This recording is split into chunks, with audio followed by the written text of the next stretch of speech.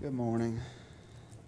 It was suggested in preparation for his sermon that I would read Genesis 2:18 through 25 and Ephesians 5:22 through 33. I'm actually going to start with Genesis 2:15. The Lord God took the man and put him in the Garden of Eden to work it and to keep it. And the Lord God commanded the man, saying, You may surely eat of every tree of the garden, but of the tree of the knowledge of good and evil you shall not eat, for in the day that you eat of it you shall surely die. Then the Lord God said, It is not good that the man should be alone. I will make him a helper fit for him. Now out of the ground of the Lord God had formed every beast of the field, every bird of heavens, and brought from them to the man to see what he would call them.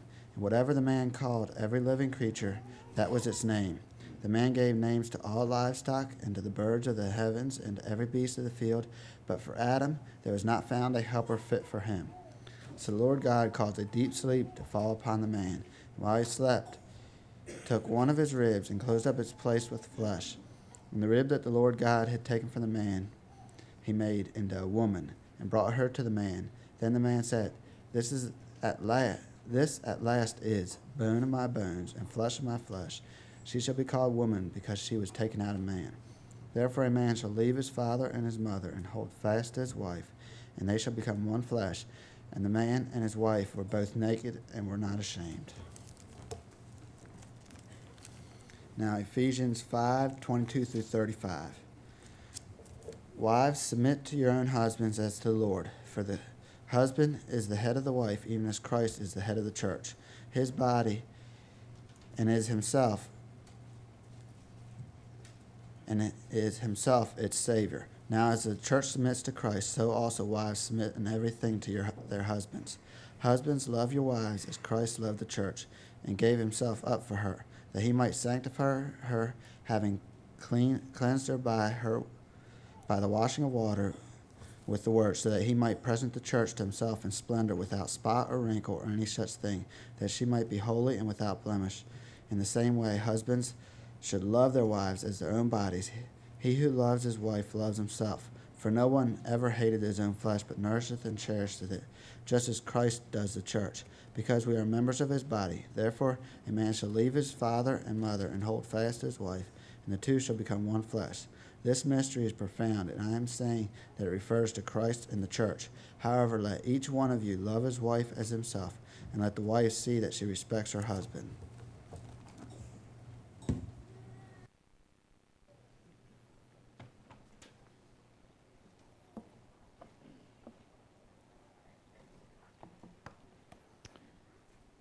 I want to welcome each one here in Christ's name.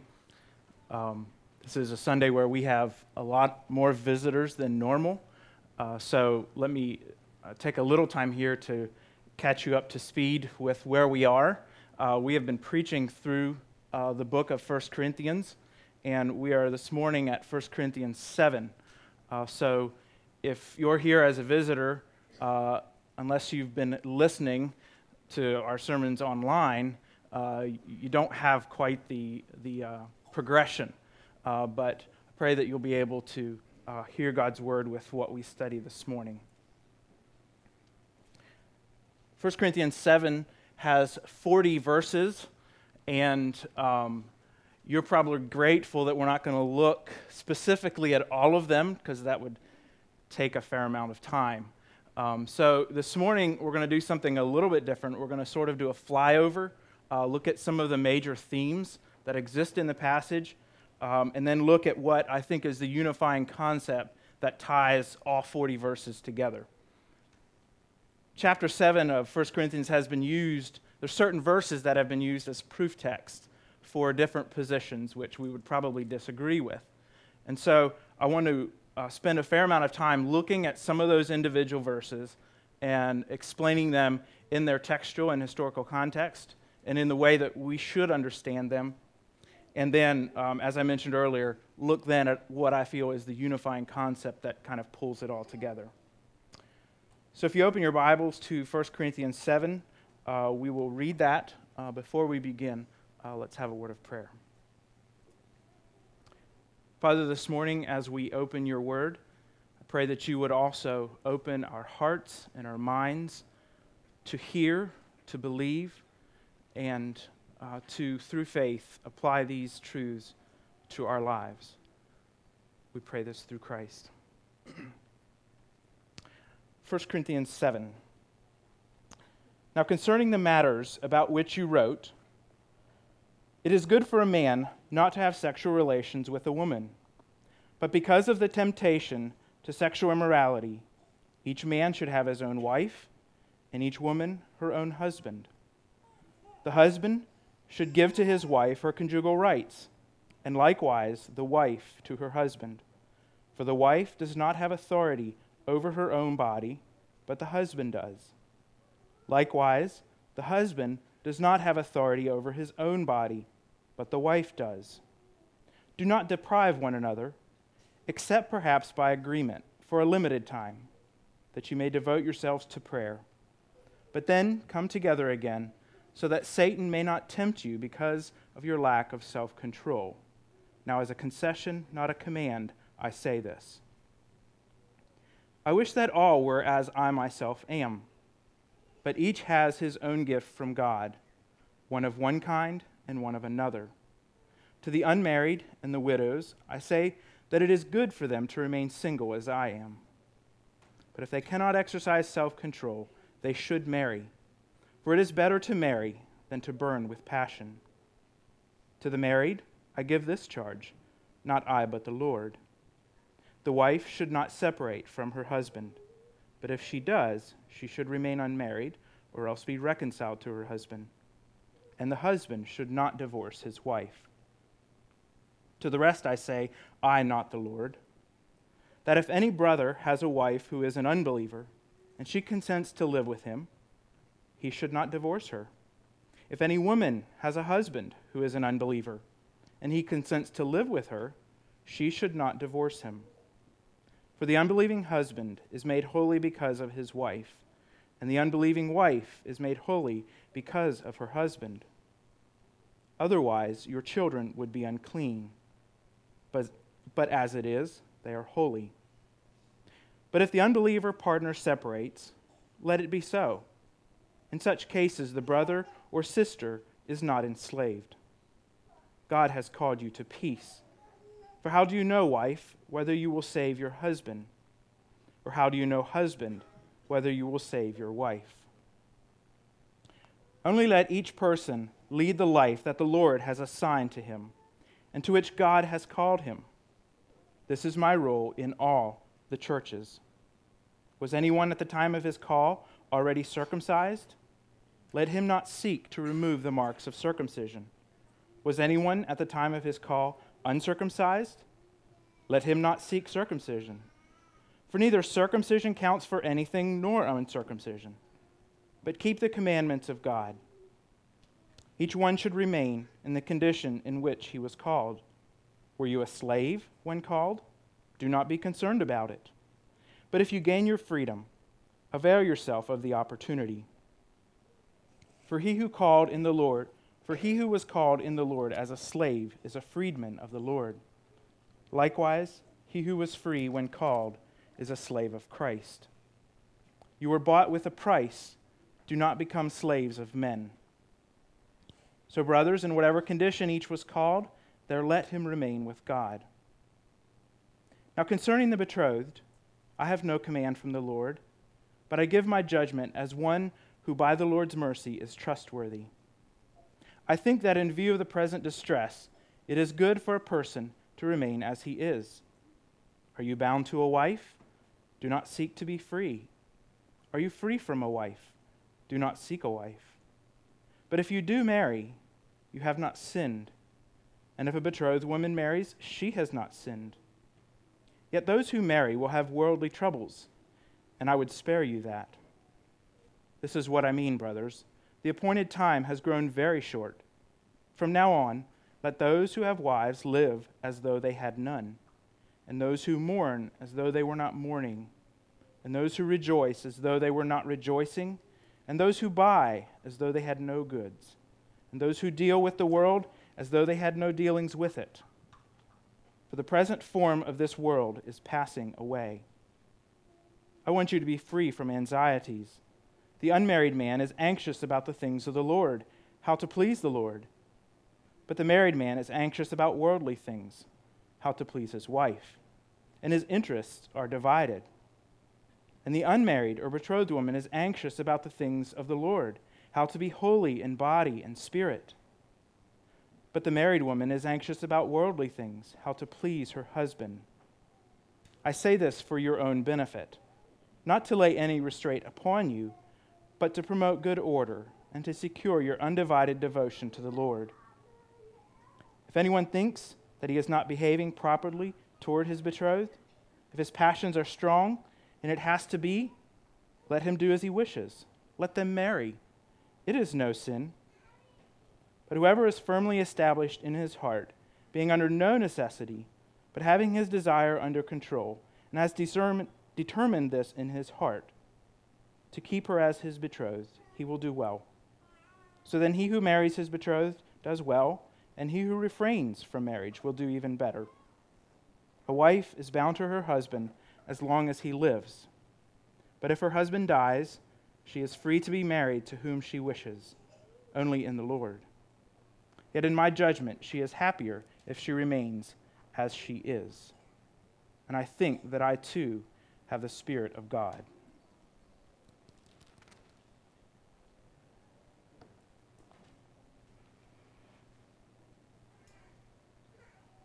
One of the issues with understanding this passage from a 21st century mind is that we don't understand Roman culture. And in this particular passage, the historical context means a fair amount. Number one, what was Corinth? What type of town was it? What were some of the vices that were present there? How did the Romans themselves politically view marriage? And so we'll spend a little time here to look at some of those things. It said that the Roman system of marriage contained 3 or 4 different types of marriage. The highest form would have been that between the higher classes. And these would have been normally arranged marriages. And the ceremony there would follow very similar to what our marriage ceremony would look like. In fact, the historical roots of what our marriage ceremony looks like comes almost directly from the upper class Roman way, that of the families giving the two people, that of having best friends, that of having a procession. Those things all source from the Roman way of getting married. But within their culture, there were also 2 other types of marriage. They would have had a very prevalent common law marriage, that of people who would simply live together and over time would be considered marriage. And then you would have had slave marriages as well, where the slave owner would force people to be married, and he could dissolve that marriage at will as well. So very different from our understanding of what marriage is. And we can imagine that in the church in Corinth, there was people from all of these different places in life. You would have had some slaves, you would have had some lower class people, you would have had some upper class people. So you're trying to combine all of these different understandings of what marriage is and trying to prescribe for these people something. One of the things that's clear is that the Romans didn't have, or the ancient Romans didn't have, an understanding that marriage was for life. Rome was one of the few cultures where a woman could divorce her husband. And in even the upper classes, marriage was entered into and put away with, very similar to our society, at a person's whims. So they did not have an understanding that marriage was for life. Another thing we need to remember about the Corinthian society is that it was highly sexualized. So within their worship of their gods, within their community as a seaport that was a busy place of commerce, there was a fair amount of of immorality. And so the Corinthians are reacting to some of these things and have a poor understanding of a biblical or a God-ordered view of sex. So these people are struggling with these issues as well. Now, Paul is approaching this from a predominantly Jewish view of marriage. And in that system, a young man was expected to be married by the age of 20. And if he was not, he was considered a sinner. We have obviously some Jews within the church as well. So we have all of these different views and ideas clashing. And that's where we get into the textual context. That is, what does the surrounding text say about this passage? So we're following directly the latter part of chapter 6, where there's a discussion of immorality that outside of the boundaries of marriage. And Brother Steve, I think, did a good job of helping us understand that how the gospel affects the impulses of our body. And it was then out of that context that the Apostle Paul is now answering some questions. So the first verse there in chapter 7, now concerning the matters about which you wrote. So we are assuming that the Corinthians themselves sent Paul a letter and said, here's some problems we have. We're not quite sure how to understand these matters. Can you help us out? And we don't have that list of questions, but we can surmise from his answers what some of those questions were. And in the first section, they're answering the question or looking at the question, is sex sinful? Now, if you remember, there was a number of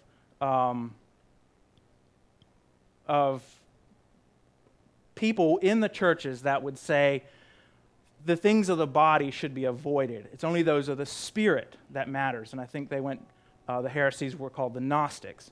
So that which is bodily is to be put away. And so these Christians are in this very immoral Corinthian society, and their reaction to that and to the prevalence of sin is to say, I don't want anything to do with that. And even to the place that they would refuse marriage or dissolve marriages so that they wouldn't be drawn into immorality. And so Paul is addressing that question. He looks at a little bit what is circumcision and what does that mean. He looks at arranged marriages in the latter portion. So what I'd like to do now is look at 6 different kind of hot spots or mines that we can step on in this passage and try to bring them out. The first one has to do with the first part there. If you have a King James or another translation, the second part of the first verse is rendered, it is good for a man not to touch a woman. The modern translations say that as the ESV, it's good for a man not to have sexual relations with a woman. And that is, if you look across the Old Testament, you'll find a number of places where the phrase touch a woman is used. And it's normally in a sexual content. So in Genesis 2, Abimelech is spared by God from touching Sarah. In Ruth, Boaz forbid his men from touching her while she was in the field. And in Psalm 6, the idea of touching a neighbor's wife clearly contains immoral meanings. Okay, so this is not a condemnation of simple contact, of physical contact, but that of promoting proper contact and removing yourself from immorality. The second place is there in verses 1 through 6. This has been used by some to reduce marriage as that of simply fulfilling passion. The purpose for marriage is that humans feel these passions and they have to do something about it, so God provided marriage, and that's really what marriage is about. And we find some unfortunate teaching coming out of that. Here again, we must remember that Paul is addressing particular questions about marriage. as I mentioned earlier, people were willing to dissolve their marriage to remain free from immorality. We must realize that Paul is not developing an encompassing theology of marriage in this, solely in this passage, but we do recognize that what he says does have significant instruction for those who are married. But other passages, such as the ones Calvin read, help us develop a fully rounded view of what marriage should be. Another note, I think in verses 1 through 6, in a lot of versions, verse 6 is attached to verse 7. I think if you read that carefully, it really belongs following verse 5, so that he is saying that as a concession, not a command, what is said in verse 5. As we continue on in verses 8, and then also in the latter part of the chapter, Paul seems to be promoting a single lifestyle as that being more holy than marriage. On one hand, our culture does tend to, in some ways, demean those who are not married as somehow, not as acceptable, less developed, whatever you want to say there. This is clearly regrettable. Paul here in these verses and in verses 32 to 35 clearly states that the single life is one of great freedom to serve God in ways those who are married are unable to do. In fact, he goes so far in verse 7 to say that those who are able to control their passions enough to be unmarried do so as the gift of God. So in a real sense, those who are single have something a little extra.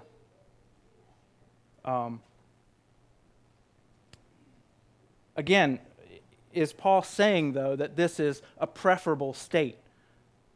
I think in his context, in the Corinthian context, he is promoting that. I don't know that that's regulative to all of us. In that culture, again, with the levels of persecution, the levels of overt sinfulness, for a person to be able to remain single and serve God as best they can in that state was considered preferable. And again, pulling back to chapter 6, he says, things are helpful, but not all things are proper. If we look particularly there, all things are lawful for me, but not all things are helpful. So he's telling them in this context, it may be more helpful to remain unmarried. But in the same chapter, he clearly states in verses 2 and verses 9, 29, 36, 39, that it is no less holy and perfectly legitimate for a person to choose to be married. Another place we can get off track is verses 13 to 16, and that is where it talks about the believer in a home making the unbelievers holy. It says the unbelieving spouse is made holy by the believing spouse, and their children as well.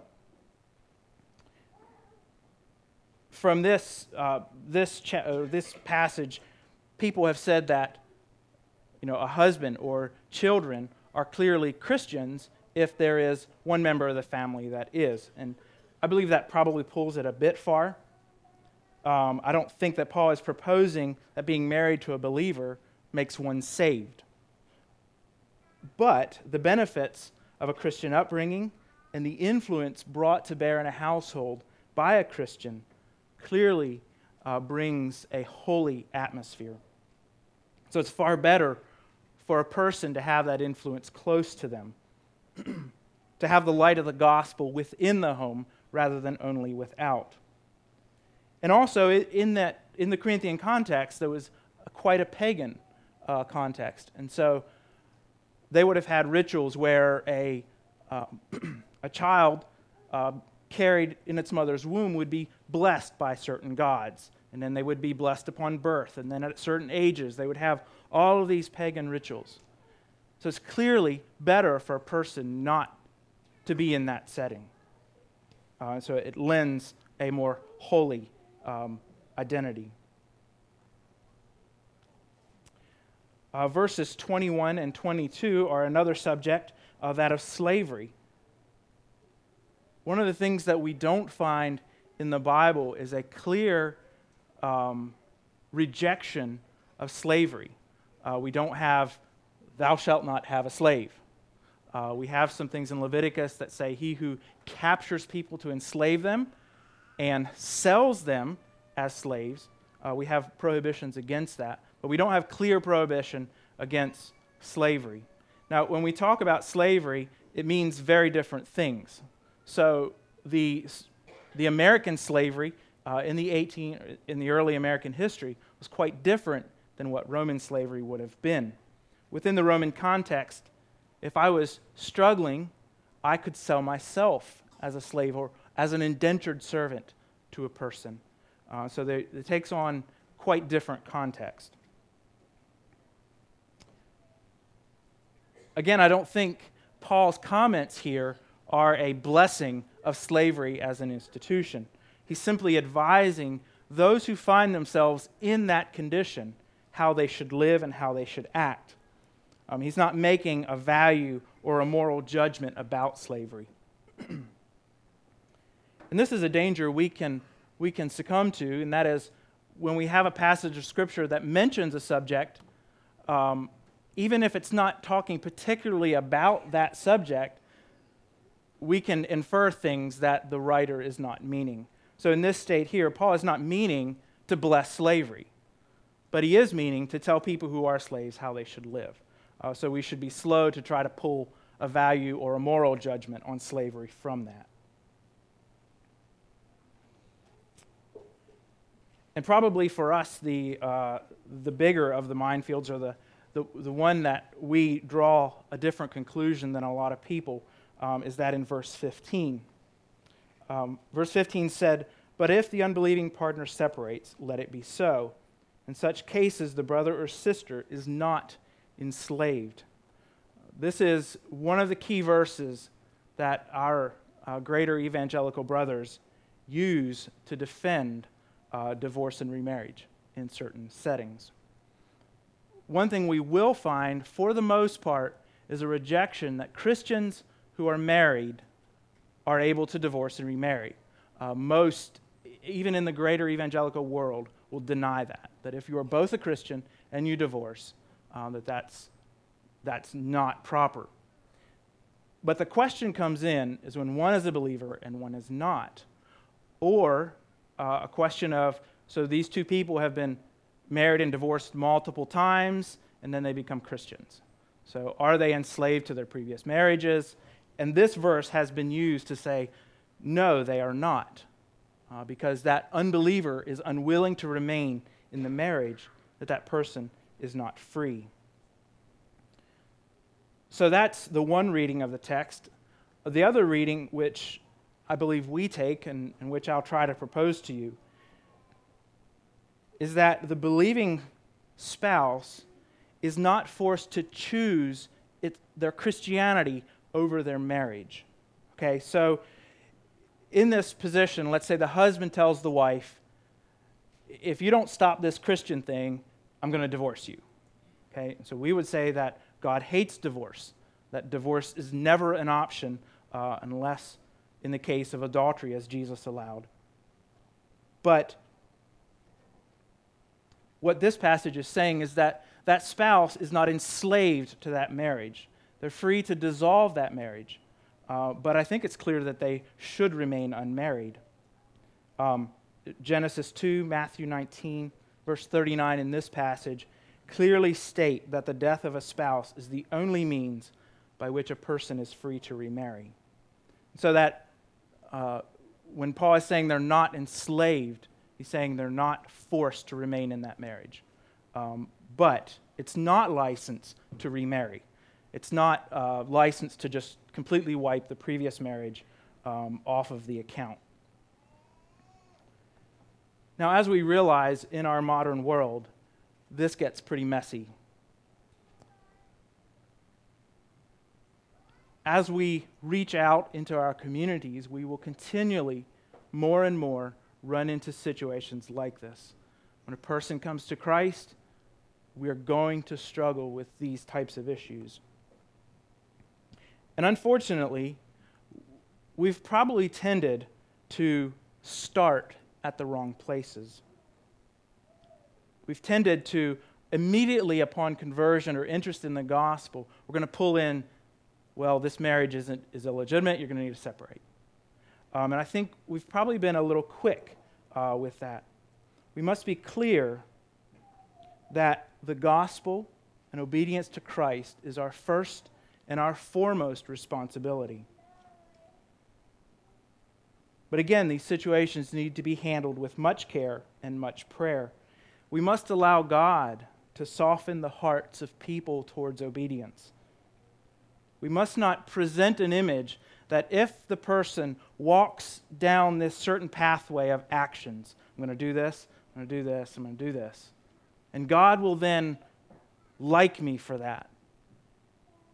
God will grant us holiness because of that. We must realize that our holiness is in Christ alone. It's not in the things that we do. It's not in the things that we agree to. Our holiness is only in Christ. Now, we must continually be faithful to the Scripture in teaching that. But none of us know the results of full surrender. So when you first became a Christian, none of us knew what that life would entail.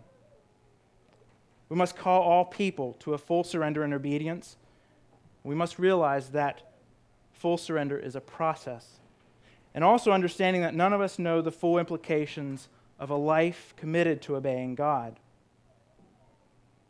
We must be clear that the best scriptural understanding of marriage is one woman, one man for life. And we don't need to budge on that. And we must be clear that a marriage doesn't necessarily need to be Christian to be recognized.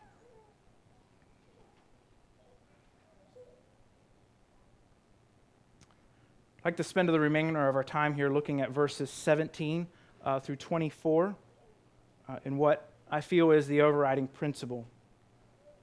Verses 17, verses 20, and repeat the idea that we live life as God assigns. Verse 17 says, "Only let each person lead the life that the Lord has assigned to him, and to which God has called him." Verse 20 said, "Each one should remain in the condition in which he was called." And verse 24 says, "So brothers, in whatever condition each was called, there let him remain with God." 17 says that we lead the life that the Lord has assigned. The life that we have, the person that we are, is not some random accident. Who we are and the situation we are in is clear from this passage, is assigned to us by God. If you think carefully about who you are, what position in history, I think I've gone through this here before, but I think it bears repeating. None of us chose to be born in the 1900s or the 2000s. None of us chose our parents. None of us chose our place of birth. None of us chose our hair color. None of us chose most of the things that make us who we are. Even in things that we have choice, like who our spouse is, none of us chose their journey through life either. Most of our life has been assigned to us by God. The situation we are in, the people we are surrounded with, we didn't choose them. We didn't make them come about. And so we must admit that God is quite sovereign in who we are. But not only has it been assigned to us, but we are called to live as a Christian in it. Verse 20 says, "Remain in that life. Don't demand to change it." Becoming a Christian doesn't mean that we seek to drastically change our circumstances. We don't seek to run out of who we are and make a life that's different. We live as a Christian in the place or the position that God has assigned us. The two examples he gives is that of a slave. If the slave has the opportunity to be free, he should take that. But it shouldn't be his utmost goal to not be a slave anymore. If circumcised or uncircumcised. the second example there, it matters little. We're to remain as a Christian as who we are. God does not rank people according to social position or place. He doesn't look at you and say, well, you're an American, you grew up in a Christian home, you're a better person.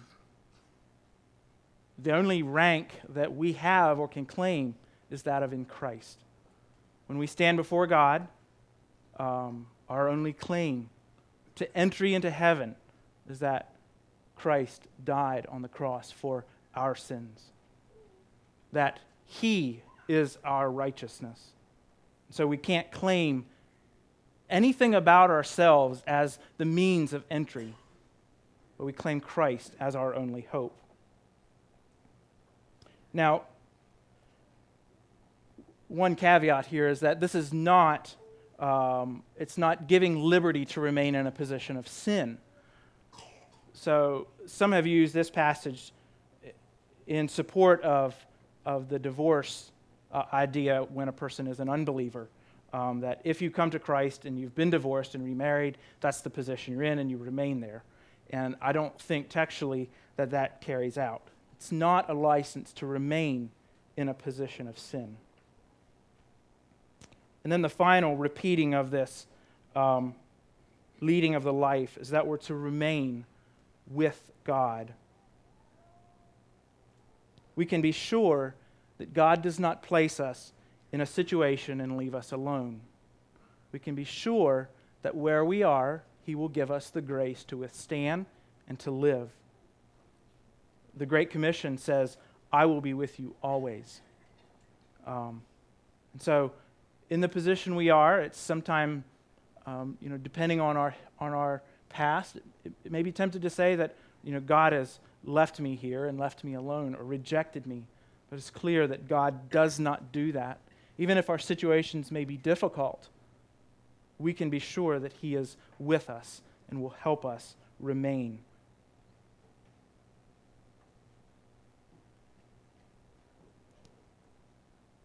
Psalms 27, which Brother Jason read earlier, I think brought out some of those themes as well.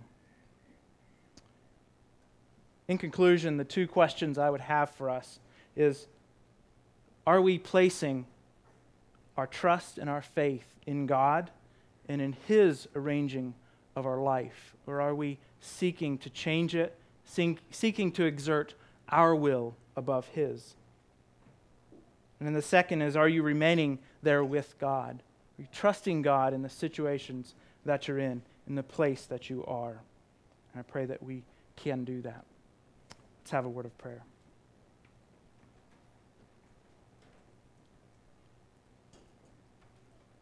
Father, this morning as we consider our lives, as we consider our place, as we consider the surroundings that you have placed us in, whether we don't understand all that you have for us, we don't understand all that has been in our lives, but we know that you work things for your glory. And we pray that we would be able to accept your leading, accept your guiding in our lives, and to follow, to not seek to exert our will, but to seek to remain there with you as our treasure and as our strength. Pray that as we go throughout this week, that we would radiate that rest on you and on your gospel to the world around us. We pray this through Christ. Amen.